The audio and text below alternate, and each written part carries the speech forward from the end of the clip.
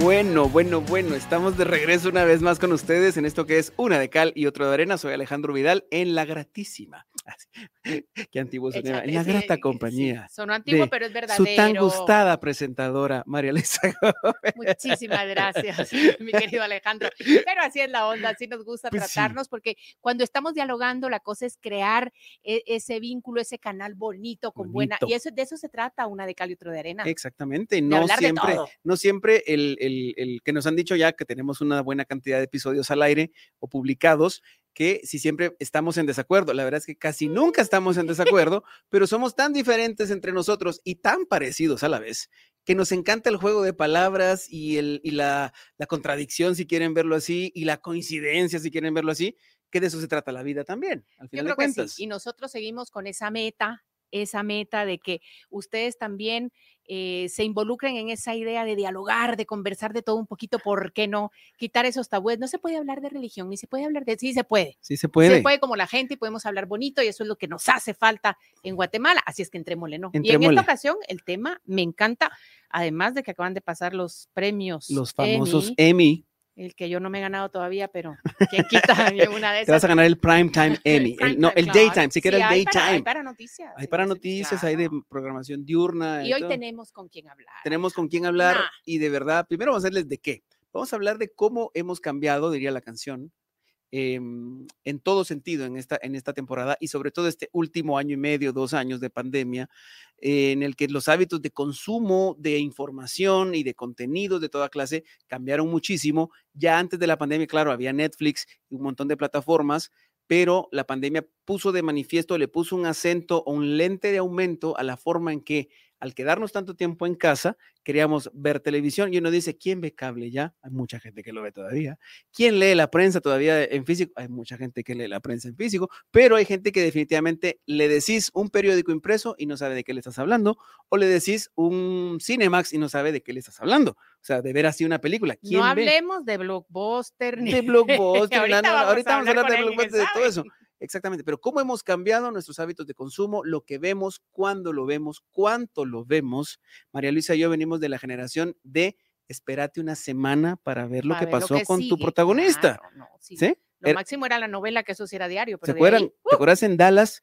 Cuando quién mató a Dinastía, quién mató a fulano, claro. Me acuerdo el nombre del personaje de quién mató, porque se quedó de una temporada a otra, quién lo había matado. Tuvimos que esperar más de un año para saber quién había matado, no sé, y no se había muerto al final. Bueno, un rollo. Espérate, nos la están haciendo con algunas series, ¿eh? Y de eso ahorita vamos a hablar de eso. Ahora, bueno, ya sabiendo de qué vamos a hablar, quiero saludar a un gran amigo, colega comunicador, cinéfilo, TVfilo, productor, también podcastero, porque fue de los pioneros del podcast esa palabra, cuando la digo rápido sí me cuesta, podcast en Guatemala, Juan Luis Florido. Mi querido, ¿cómo estás?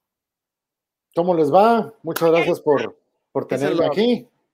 No, hombre, gracias a vos por aceptarnos. No, por supuesto, estamos aquí a las órdenes, contento. Solo una pregunta, ¿quién es más cal y quién es más arena?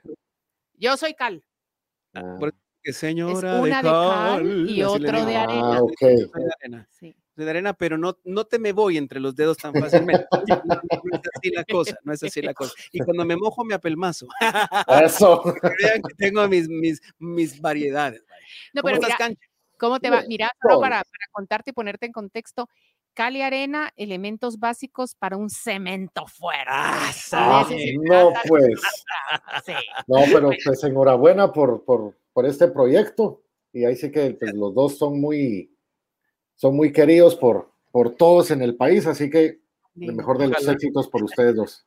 Gracias, mi Más allá que vos, pero por respeto. Sí, pero a mí que se me pegue, yo por eso me le arrimo aquí a la seña en el buen sentido. A mí ya no se me arrima, aquí a mis ojos sí.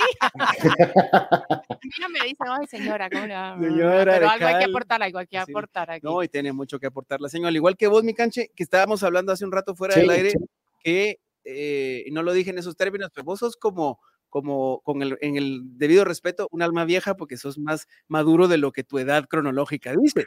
Porque ahorita yo dije, es cierto, este es bien güiro, pero es tan experimentado en el tema del consumo de contenidos, que parece mayor de lo que es, pero ahorita me vas a explicar por qué sos tan adelantado a tu tiempo. Sí. Porque eso no es normal, es bueno, pero estábamos hablando de cómo cambiamos. La tele antes era una sola en la casa. Había que pedir permiso para ver la tele, había un horario para ver tele. Cuando papá o mamá decían es hora de ver tele, era hora de ver tele, y se apagaba a cierta hora y no había vuelta de hoja. Si había comida, se apaga la tele porque mientras se come no se ve la tele. A menos que fuera aquí El Mundo, que uno se han de acordar de eso, pero era a la 1, a la hora del almuerzo. No lo miraba, y si había pasado algo, estábamos así, hermano, todavía. Se ríe aquel, mira, decir, sí, no es cierto. Lo que no vivió, igual lo sabe porque lo investiga. Sí. Y eso es lo que me gusta de vos, que sabes indagar y no te quedas con las portadas. Sí, leer. Sí, claro. Pero te digo, la tele era así, ¿verdad? Era una cosa así. Aparte, los contenidos siempre muy restringidos. Esto no es para niños, esto es para adultos. ¿Verdad? O sea, no existía el PG, no sé qué, ahora era de solo para adultos, ¿verdad? Televisión para niños era en la mañana. El sábado en la mañana. Sí. La tele empezaba a veces al mediodía, ¿se acuerdan? La programación de los canales. Sí. Y ahora vos ves una cantidad, una oferta que es de verdad, la palabra no le hace justicia, pero es impresionante lo que tenemos ahora. Bueno, imagínate los niños desde la noche viendo muñequitos, pues, en el Cartoon Network, y bueno. Y ve los muñequitos y uno dice, yo miraba. Pero no santifiquemos lo que mirábamos también, ¿verdad? Porque había cosas bien raras también en nuestra infancia y bien justificadas en aquel momento, ¿verdad? No. Pero que nos diga el invitado. A ver, Juan Luis, estás aquí porque sabes de cine, porque sabes de contenido audiovisual, porque has trabajado en eso, porque te gusta. Yo creo que eso es el tema importante. Y cuéntanos desde tu punto de vista. Pues nosotros, la idea de este tema en específico surge a raíz de ese cambio que se da en el consumo de audiovisual, digámosle audiovisual para series, películas, ¿verdad? Contenidos audiovisuales. Ahora, surge porque todo el mundo, no, ya la tele ya pasó, ahora todo es digital, ahora son las series, es Netflix, es esto. Pero la realidad es que se dijo lo mismo. ¿Se acuerdan de aquella canción, Alejandro, de Radio, ¿cómo era la de Kill? No. Video Killed the Radio Star. Algo así. El video mató a las estrellas del radio. Sí. Entonces, a ver, este tema se ha debatido siempre. Claro. Cuando salió el cine, entonces cuando aparece la televisión, ya nadie va a querer ir al cine. Pues sí, la gente siguió. Sí. Cuando la tele, los videos, ya la radio, pues ahí sigue la radio bien presente. La prensa escrita que tú decías ha cambiado, pero hay gente que la lee. Sí. Entonces, a ver, ¿de qué se trata esto? ¿De qué va? ¿Se va a acabar todo la televisión que conocemos por un nuevo tipo de consumo? ¿Cuál es tu pensamiento? Yo creo que no. Por ejemplo, ahorita los LPs, los discos de long play, están de moda porque es vintage y es una moda. Y yo, por ejemplo, de muchos de mis artistas favoritos sacan sus discos nuevos en todas las plataformas digitales y en long play, ya no en CD, sino entonces yo creo que sí va a haber un consumo, no un consumo alto como antes, por supuesto, pero sí hay gente que lo consume, por supuesto. Los canales de televisión van a seguir. Claro. Poquito a poco la gente lo va a ver, pero poquito a poco creo que ir bajando un poquito el rating de muchos programas, porque ahora, por ejemplo, si ustedes van a ver ustedes miraban un programa de esos talk shows de Estados Unidos, antes lo miraba uno a las 9:30, 10 de la noche, 11:30 de la noche, ahora uno lo mira en su celular mientras está desayunando al día siguiente. Cabal. El videito, y uno ya no se queda a las 11 de la noche viendo eso, estás haciendo otras cosas, no viendo ese programa de televisión.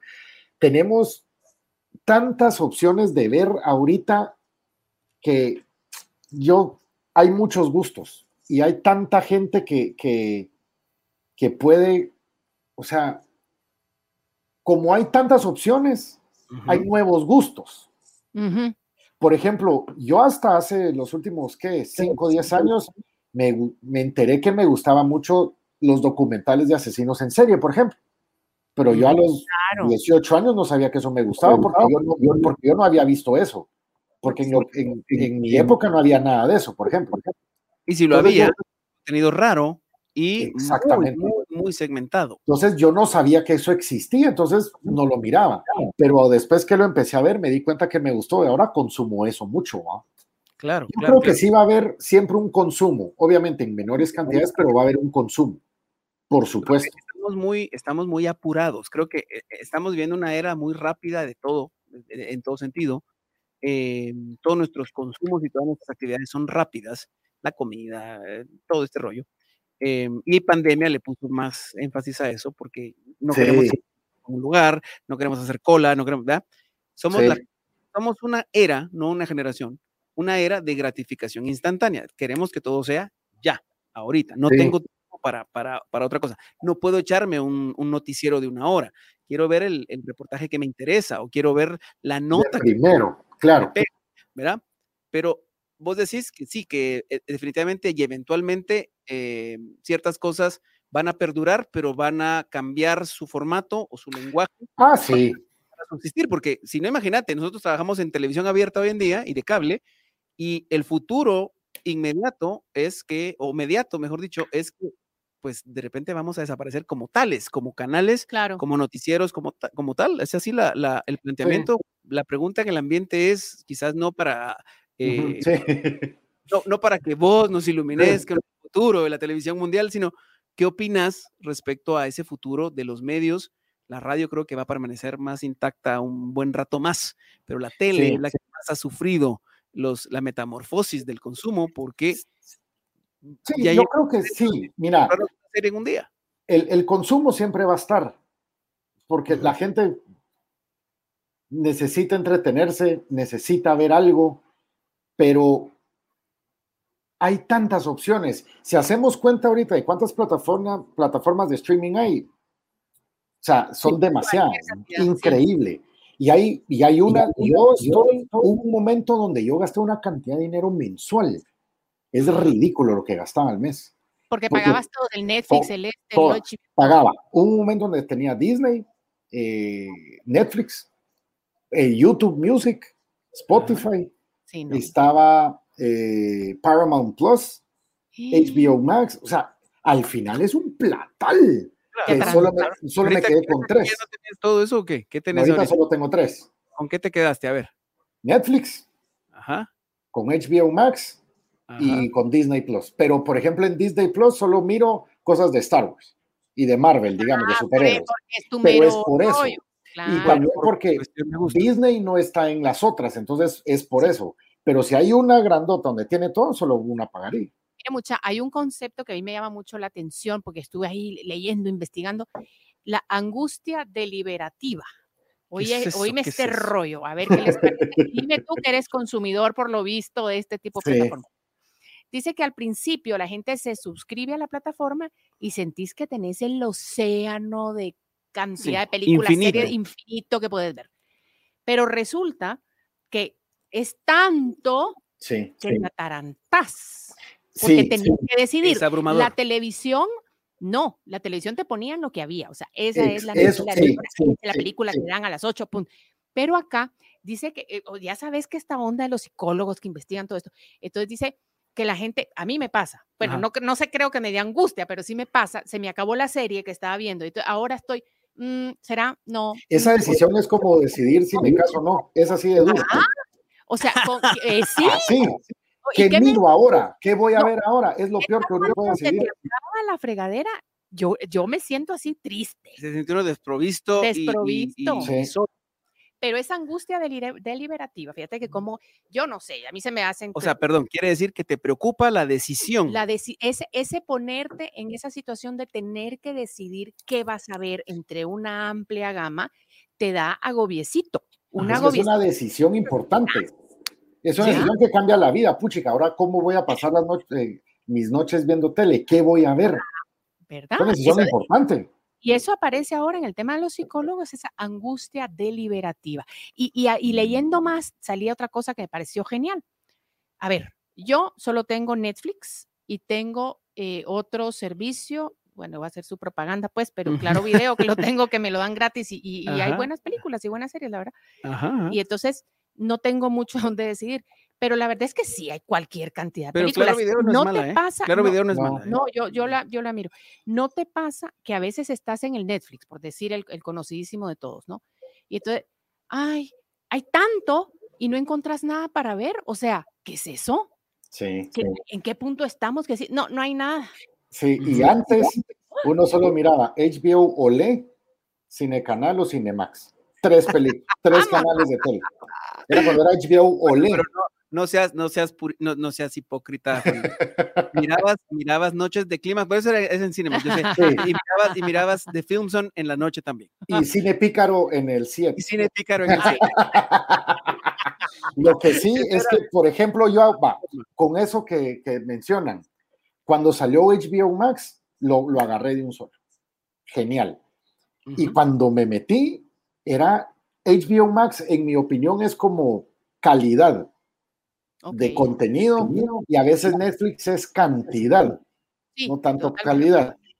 Entonces vi HBO Max y miraba y me metí, como uno puede poner a mi lista todas las series que uno quiere ver.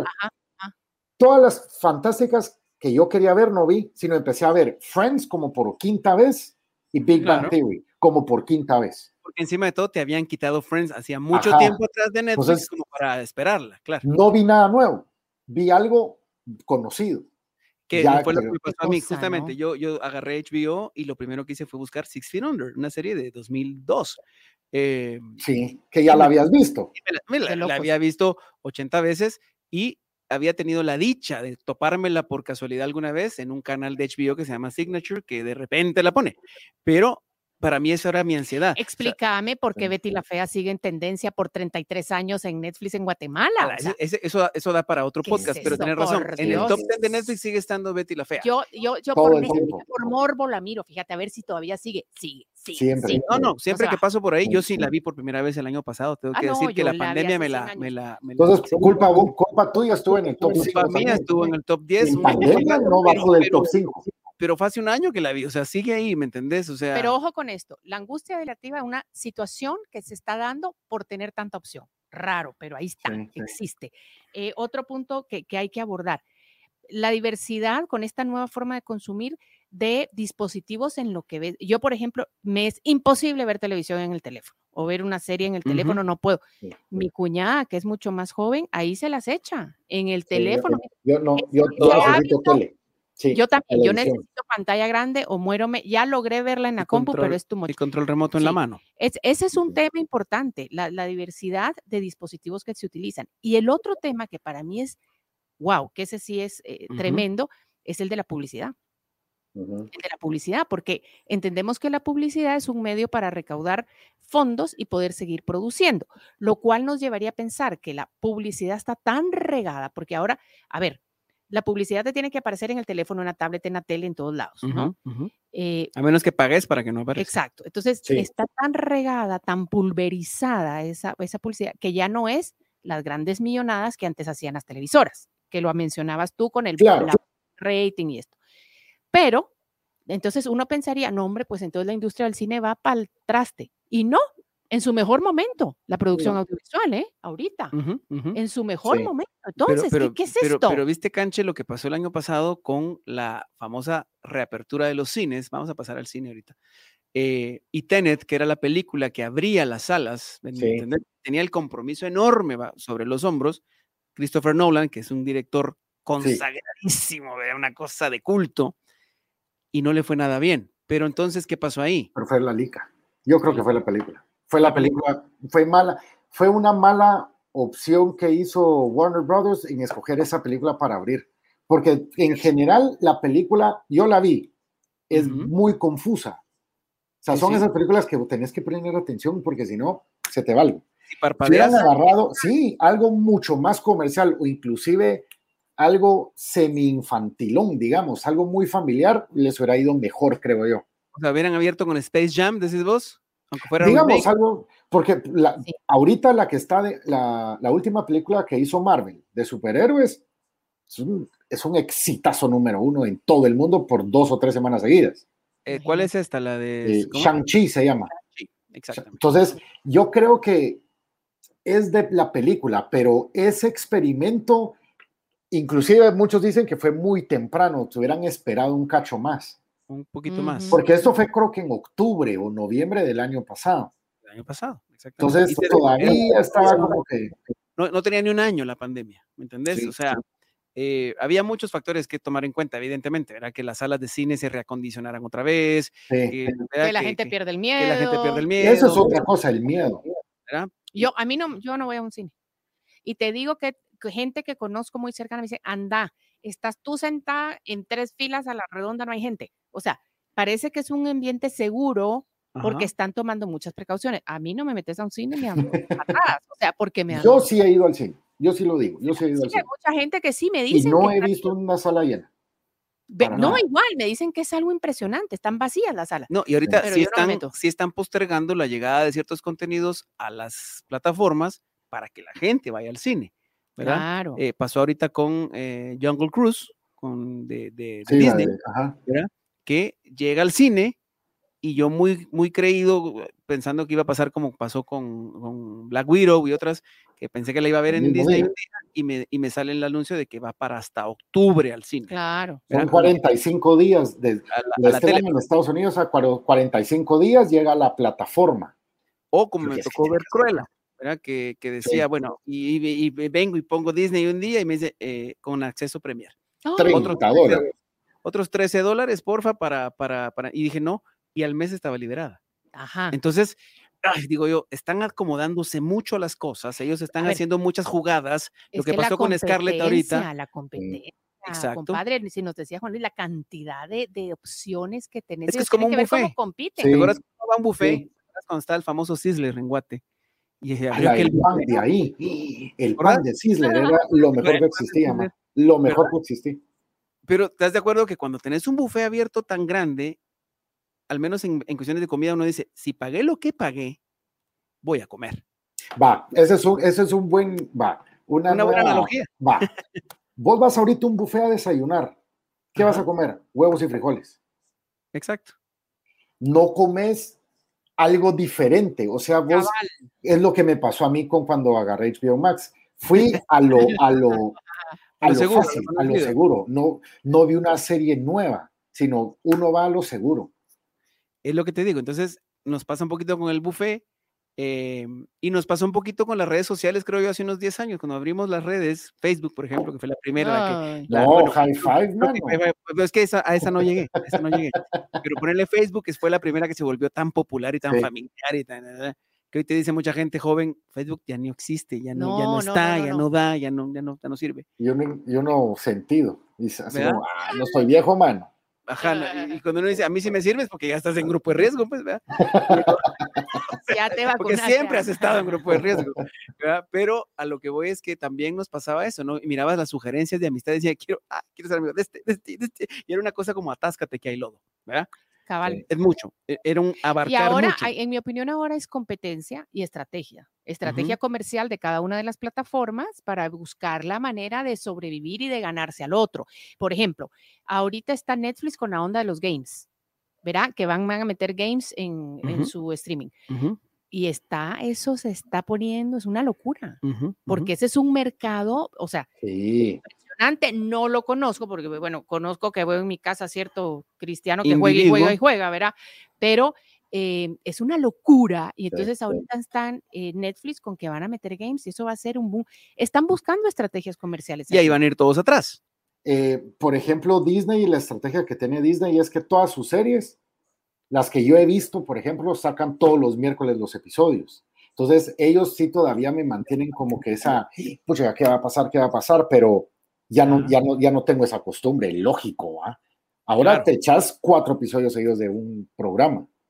Sí, porque hasta donde la culpa te asalte, porque uno dice a veces, ay, de repente a mí me pasa así, ya llevo 4 horas aquí sentado y no he hecho nada. Un término que me encontré en el internet. A ver. Binge watching. Sí, claro. Es así como a lo... Inclusive en Netflix hay una categoría que se llama así, donde ellos te dicen, esta serie te la puedes sonar en un fin de semana. Mira, y yo vi, claro, en español maratón, que no suena tan terrible, porque binge es así como, no sé la traducción exacta, pero es así como atascazón. Entonces, eso también es un problema, vos, para hábitos de consumo y todo. Nosotros somos gente, o sea, a cierta edad, ya.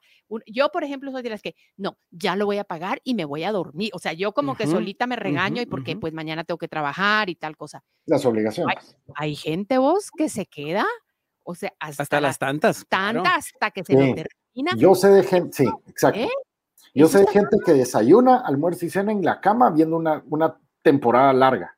Yo como que también necesito pararme, estirar las patas, ¿va? Pero es que además te voy a decir una cosa, no es una cuestión, o sea, a ver, todos, yo he caído en eso, yo he caído de trabarme una maratón, pero está mal. Esto no es sano. Es como cuando los papás te decían, ya no, váyase a jugar al patio. No, deje el Atari, mijo. No son hábitos de consumo saludables. O sea, es una realidad que esta nueva forma de ver audiovisual son a los problemas que te enfrentas. Claro. ¿No? Es como todo. La adicción, por ejemplo, y hay aplicaciones que amigos míos, papás, que les permiten solo, por ejemplo, 1 hora de internet a sus niños. En su tablet, en la tele o donde sea. Entonces, el control parental ha cambiado también. Exactamente. ¿Verdad? Sí, antes el control parental era una paleta y ¿qué estás viendo, mijo? Y paja, y ya. Mi mamá mamá divorciada y demás, y le tocó hacer entonces tomar el control de muchas cosas que no se imaginó. Por ejemplo, para que mi mamá pusiera cable en la casa pasaron muchos años. ¿Me entiendes? Muchos años, porque tenía la idea preconcebida y no estaba tan errada de que como el cable en los 80s no tenía control, claro, entraron muchos canales que ponían porno a mediodía. ¿Me entiendes? Sí. Mi mamá tenía pánico de que ibas a estar viendo. Ponernos ¿Qué así, ibas a estar viendo? porque antes también el cable no existía, existían las antenas parabólicas. Entonces, el vecino que tenía antena parabólica, que era el riquillo, ¿verdad?, de la cuadra, le podría compartir señal a los vecinos con cableado, ¿verdad?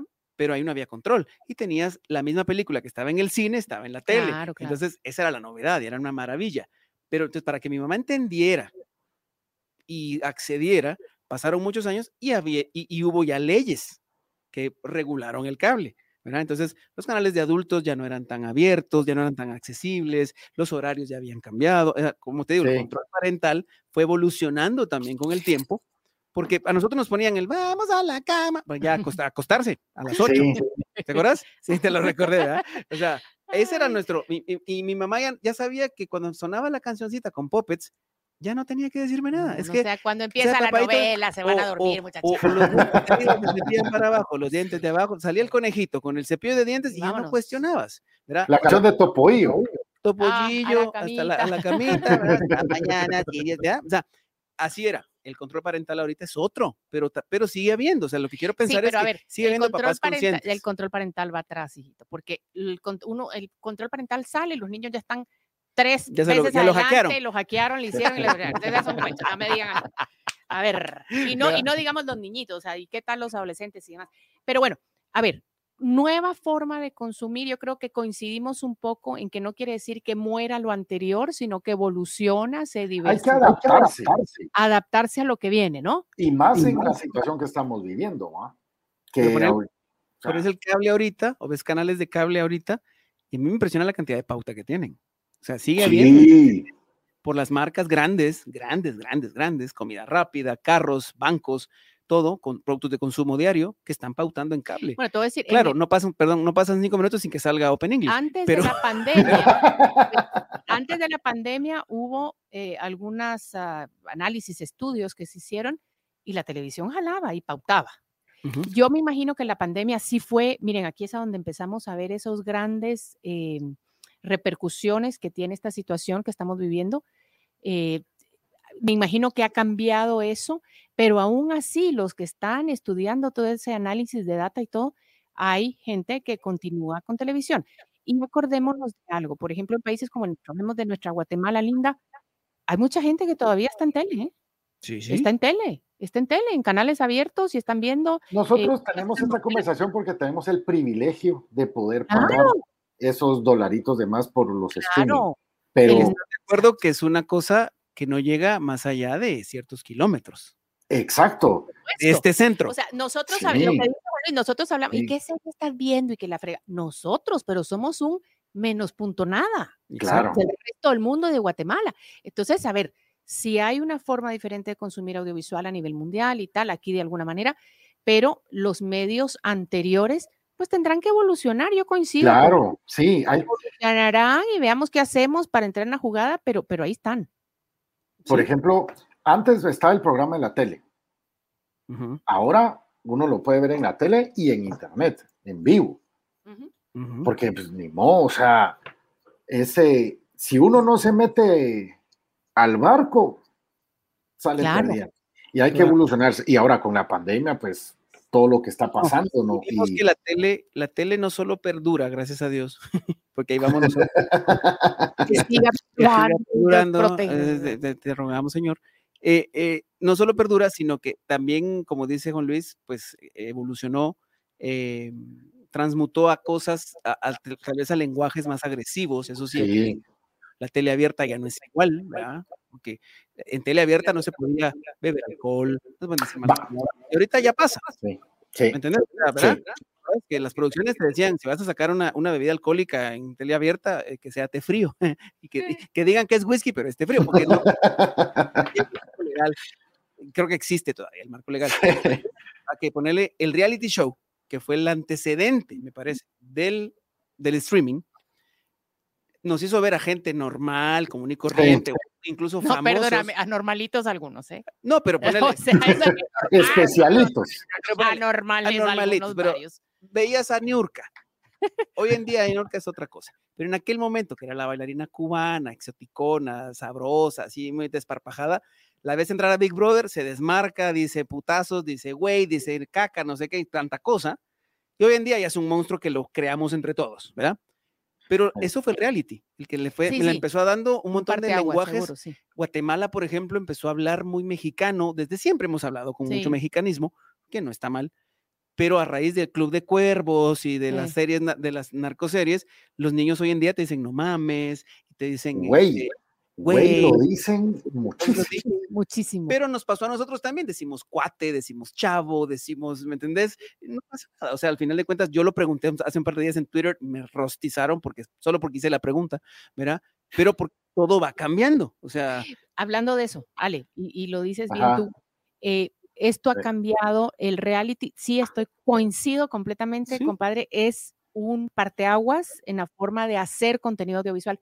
Pero, ¿qué me dices tú que te gusta este tema y que has estado viendo audiovisual, películas y demás por tanto tiempo y tienes un punto de referencia?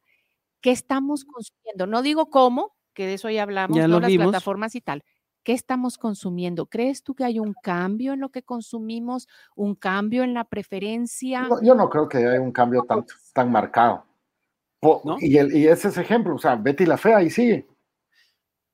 Y es la misma gata, pero revolcada. Es lo mismo. O sea, misma novela, pero en streaming. Sí, y hay una cantidad de cosas. Yo he visto programas muy buenos, pero que solo tienen una temporada, porque los cancelan. Sí, pero es que, por eso yo digo de la cantidad versus calidad, ¿va? Ajá. Y yo creo que también el factor nostalgia nos gusta ver series que ya vimos y a veces muchos consumimos otra vez lo mismo y lo mismo y lo mismo y lo mismo. Entonces yo creo que la gente está aprendiendo a consumir como que otros temas o variando, pero todavía se quedan en la línea de consumir lo mismo. Y al final, ¿no te parece que ya me voy a poner toda filosófica? No te habías puesto filosófica. Haciendo valer el título. No estaba filosófica todavía. Yo estudié filosofía también. Mucho tardó. A ver, ¿y no les parece a ustedes que al final seguimos siendo seres humanos, tenemos las mismas aspiraciones, los mismos sueños que tuvimos hace 100 años, los mismos miedos, los mismos cosas? Porque mira, yo veo, por ejemplo, yo entro en ondas, ¿no? A veces me aviento todas las de narcos que encuentro, todas, y luego cambio, ya no aguanto más, un balazo más no puedo, entonces me voy a ver, más, no cambiar el chip. Y cambio chip y me voy a la romántica, chistosita, que no pasa nada, y así navego yo por esas plataformas. Pero al final dice uno, bueno, en Netflix hasta ya estoy con ganas de ver una mi coreana, porque dicen que son re lindas y re románticas. O sea, todos coreanos, todo diferente, pero al final es lo mismo. El muchacho que se encuentra a la muchacha, se enamora. Sí. O sea, al final, todos seres humanos, todos con lo mismo, aquí y hace 30 años. O sea, puede ser eso, ¿no? ¿Sí? Cambia la forma, pero al final seguimos siendo nosotros, ¿no? El fondo sigue. Es lo mismo. Sí, porque, por ejemplo, yo vi una serie que se llama Fargo. Ajá. Tirada en la película. Ajá, sí, exacto. Y muy buena, medio violentona, bonita. y después yo quería ver algo como que así bien suavecito. Me puse a ver una película de Disney, va una de Pixar. Después ya cambié el chip y ya regresé un poco a la violencia. Qué horror. Pero, es que no nos volvemos locos. Exactamente, sí. Y ahorita... Paranoia total. Voy a confesar lo que yo hago cuando toco fondo y digo, no, pongo Rapunzel. No. Sí. Yo busco las más tontas. Y le dije a la Witch hace un año, es que la Rapunzel fue la princesa del confinamiento. Vos no sabías, la mujer pasó 17 años encerrada en su torre. Esa sabe que es cuarentena. Nosotros somos babos. Fíjate que yo cuando empezó, y el reino se llamaba Corona. Yo cuando empezó la cuarentena le puse a mi marido una que se llamaba pandemia. Casi se muere, empezando la pandemia. Pero miren. Y yo puse contagio un día en cable, me empezó, y no la aguanté. Estábamos empezando la pandemia. Es muy cascada de la realidad. Bien a llegar a la realidad. Que sí, que la paré y ahorita la vi que está en HBO y me la brinqué también. Y ¿sabes dije, que tengo ganas locas de ver? Producciones que ya están hechas bajo el contexto de la pandemia. Hubo una película que entró, no me acuerdo para qué premio, que era de la historia de una pareja en pandemia, ¿se acuerdan? ¿Cómo se llama la princesa de Sokovia? Anne Hathaway. Eso, muy bien. Genovia. Ajá, ella hizo una lica ahorita. Esa te creo que es la que te Chiwetel LG4, este actor moreno. Ese nombre impronunciable. Sí. Y fue grabada así, completamente, sí. Eso va a ser ahorita y hubo un montón de producciones que cuando ya te enteras de los entretelones te dicen, la filmamos durante pandemia, la sufrimos mucho porque hisopados, no había vacunas todavía, hisopados y toda la onda, y se les colaban los casos y tuvo que parar y retomar la producción.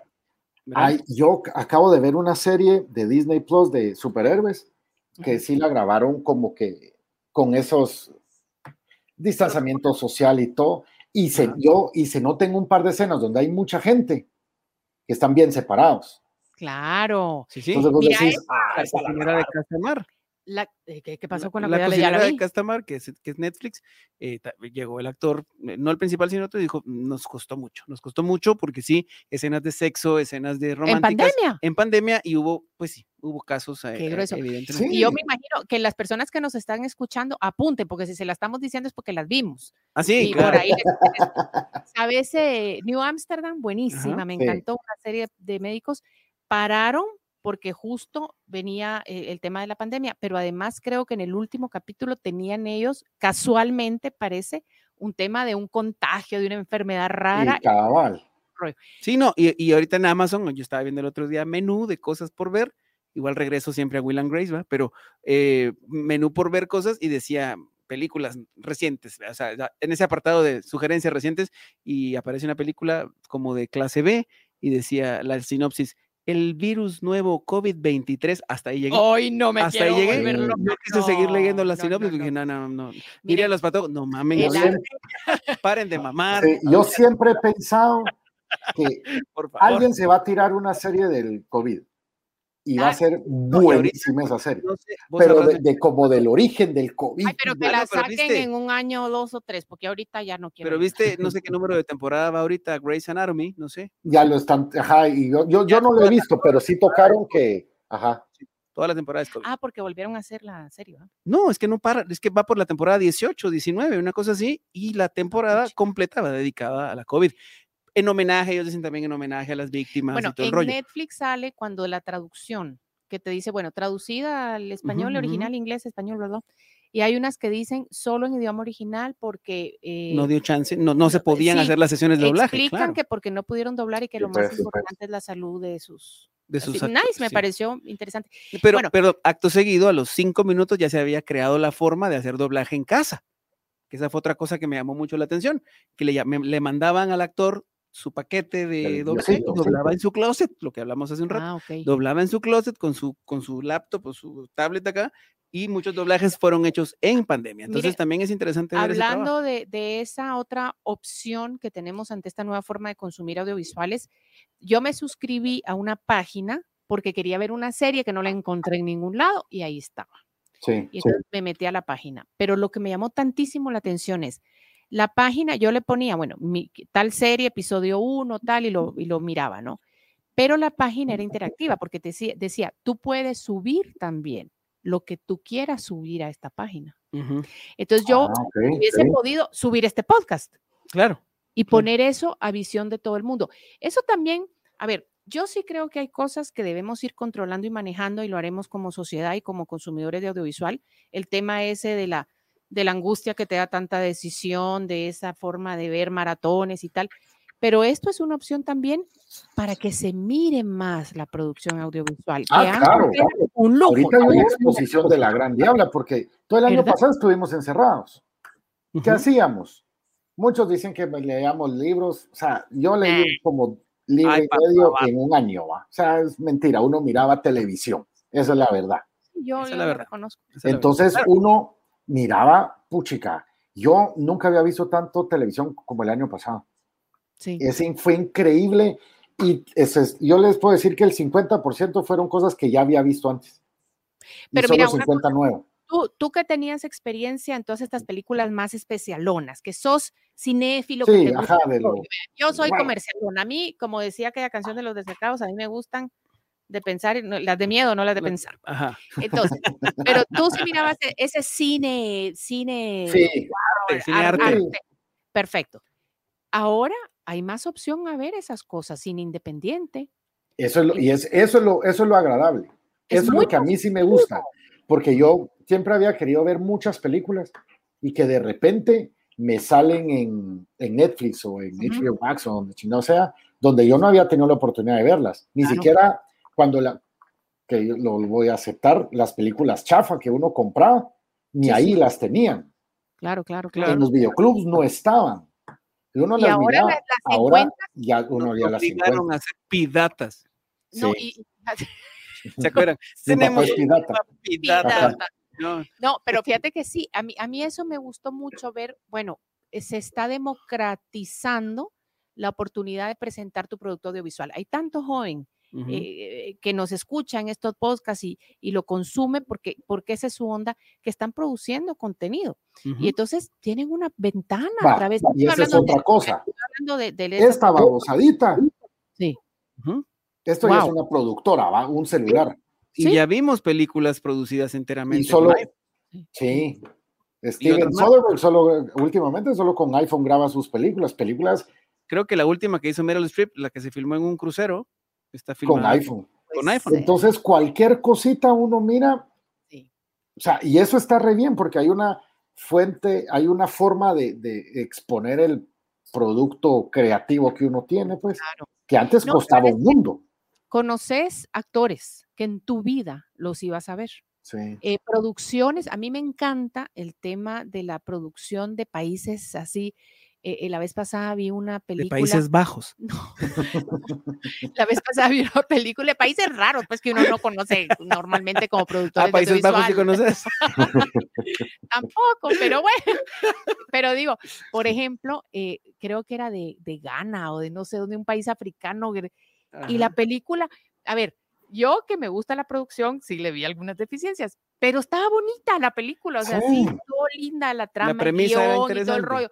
Entonces dije, ve, qué bonito, ¿verdad? Esta gente se puede dar a conocer y no solamente a través de Netflix ni esas plataformas grandes, digamos, pero a través de estas plataformas donde uno puede subir tus videos y ver esas cosas que no están en ningún lado.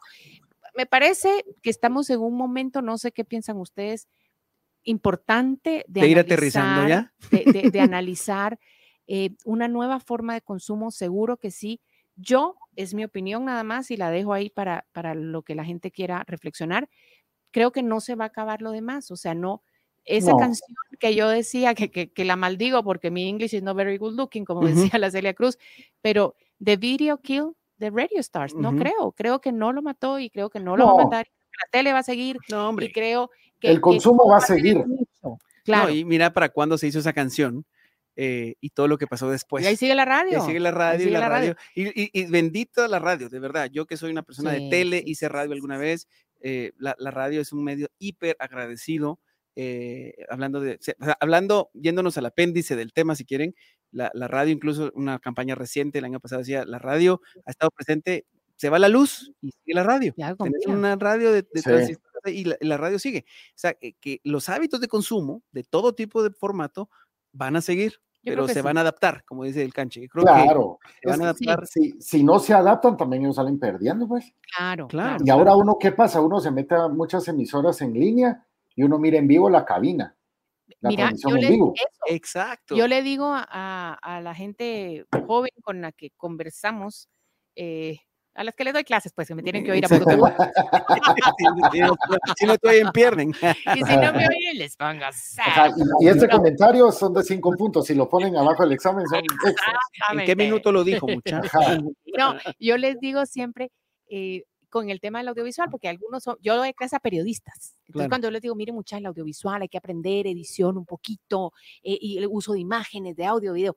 Y entonces, así como que, no es así como que no muy. Y les digo, es que no van a poder trabajar en ningún medio donde no usen audiovisual. Piensen en la radio, y hago el comentario que hacías tú. Sí, Métanse en el teléfono a la radio y van a ver el video. sí. O sea, es así porque estamos consumiendo diferente. Pero entonces, un momento interesante para reflexionar, yo creo que tenemos que sentirnos bien de ser testigos de esta historia, de esta, porque es un hito, es un Boom. hito, es un hito, Sí, claro. la pandemia que aceleró esta tendencia a consumir diferente, la aparición de todos estos plataformas y de todas estas posibilidades también es un hito. Pero eso sí, y ahí viene el consejo que no me han pedido. El cierre filosófico. Me han pedido, ya digo, yo sé que los consejos no hay que darlos si no te los piden, pero creo que debemos aprender a consumir producto audiovisual. Claro. Porque existen otros temas y cada vez los vamos a ir conociendo más. El tema ese de que te da angustia. Oye, yo me pongo realmente triste cuando se me acaba la serie. Eso está bien hasta cierto punto, pero vamos, hombre. Claro. Y me cuesta después encontrar otra. O sea, no. Y luego, eso de los maratones, a lo loco, no son hábitos buenos de consumo. Si nosotros que Con somos... moderación. Con moderación. Para Que disfrutar. disfruten, pero también aguas, ¿va? También no hay que ser... Pues sí, se sumó a la 8 horas, ¿va? Se sumó a la lista de adicciones. Sí. Ya estaban ahí. Hay un mundo allá afuera. Está bonito ir a conocer afuera. Y luego también hay que ver tele, porque ¿quién no mira tele? O sea... Y es una oportunidad. Es justo y necesario. Es justo y necesario ver tele, consumir, informarte, entretenerte, distraerte. Sí, sí. Lo que pasa y es hay que muchas opciones. Hablar de distracción en su más pura acepción es obviamente que te saque de la realidad en la que estás. Y si vas a ir a ver a Netflix una serie sobre la pandemia, no me distraje nada, o sea, estoy hablando de lo mismo. Pero lo que usted mire ya es cosa suya. Es decir, el contenido es cosa suya. Como dice aquel anuncio del brandy, la calidad la ponemos nosotros, la cantidad la pone usted. O sea, usted es el responsable de cuánto va a ver, hasta qué hora va a ver, cuánto se va a desvelar. A ver, ningún actor de la serie va a ir a trabajar por usted, no se arriesgue a una sanción laboral. Pero pregunto, ¿sí se vale ver todo, o sea, hay que ser un poquito selectivo? No sé, solo pregunto. Yo no miro de todo. Para hoy porque estamos sobre el tiempo, a ver. Yo no miro de todo porque o sea, con todo respeto, no va a haber una chick flick, porque yo prefiero ver ciertas cositas, digamos. Si toca ver porque la chava quiere, pues ni modo, le hago ganas, ¿va? Pues, por supuesto, o sea, no va a pasar nada, o sea, está bien. Pero yo tengo esa mala costumbre, la verdad, de siempre ver los mismos temas, digamos. Cierto tipo de series, cierto tipo de películas. Igual la plataforma te lo sugiere. Y me lo sugiere, porque como ya tiene el algoritmo de todo lo que yo miro, no me va a tirar una película romántica, sino me va a tirar lo que yo quiero. Es bueno romper un poquito como que nuestras propias reglas y ver algo distinto. Pero también no voy a ver algo que no quiero ver, por supuesto. Claro. Sí, la película de la que te hubiera salido en el cine, ¿me entendés? Porque pasaba, ¿te acuerdas? Que uno decía, no aguanté 10 minutos y me salí. Perdí mi pisto, ¿verdad? Sí. Y a veces a algunos nos pasaba, me quedé hasta el final por el honor o porque dije, esto a lo mejor porque gasté 12 quetzales en la entrada del cine. Porque gasté 12 pesos, pero dije, a lo mejor esto mejora, pero no mejoró, pero ni modo. Sí. A veces sirve, para comunicadores nos sirve a veces hasta el mal contenido porque nos sirve de referencia. Exacto, hay que hacerle ganas. Yo sé a veces, yo era de la opinión, a mí me gusta leer mucho, entonces yo decía, los libros, si los empezás, los terminas, aunque no te... Pero la verdad, con las películas no. Yo hay veces pongo una y a la mitad digo, no, esta cosa no me está dejando, pero nada en la vida no me gusta. Pero les digo algo que es importante y hay que reconocerlo, porque hay un contenido, yo sé que hay mucha libertad y todo el mundo que haga lo que quiera y que mire lo que quiera y perfecto. Está bien. Pero, ¿qué tal, por ejemplo, qué pasa con las narconovelas? En demasía. Bueno. Eso perdóname, pero esa apología del narco y entonces son galanísimos. Es que ahorita son ídolos, o sea, la gente ya los tiene en un pedestal. Entonces, mira, y ponen al más guapo de los guapos, pues, o sea, el fulano que era el más macabro de todo, lo ponen divino, azulito. No, tampoco, a ver, como que hay que tener ahí. Bueno, lo que pasa es que la tele es así también. La tele y el cine son así. Hay que vender.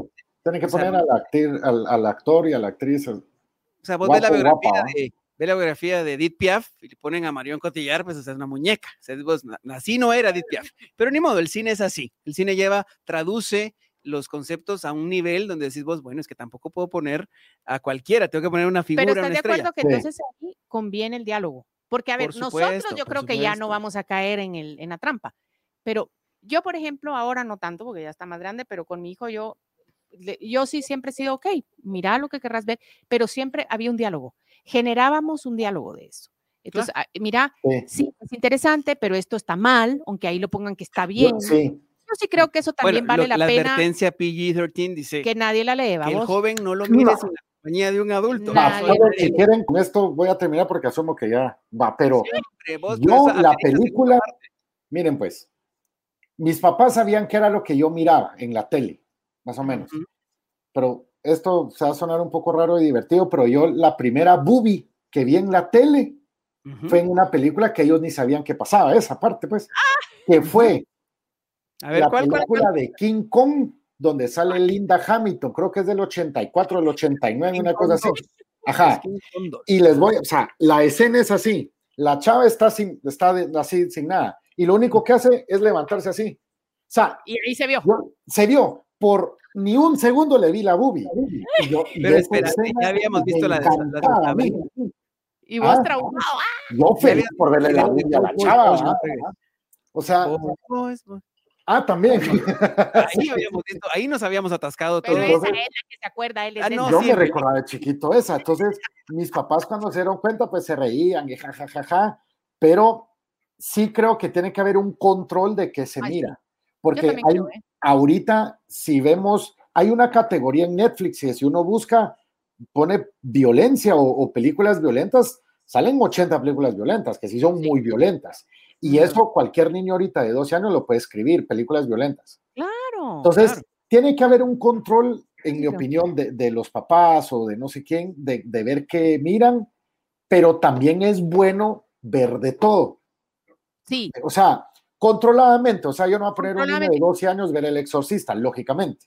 Pero que sepan que se mira y que miren de todo, pero de una manera controlada, digamos. Todo la comida, y puede ser positivo porque sacas de esos temas diálogos. Exacto.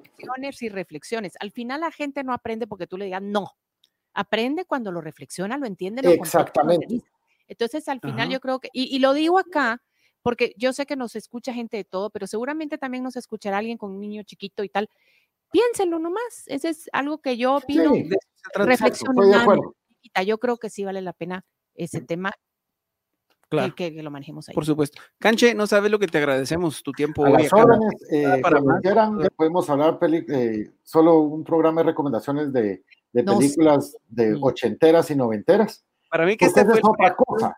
Este fue el preámbulo, sí. Porque también eso es un problemita que yo tengo, que a veces me gusta ver muchas cosas ochenteras y noventeras.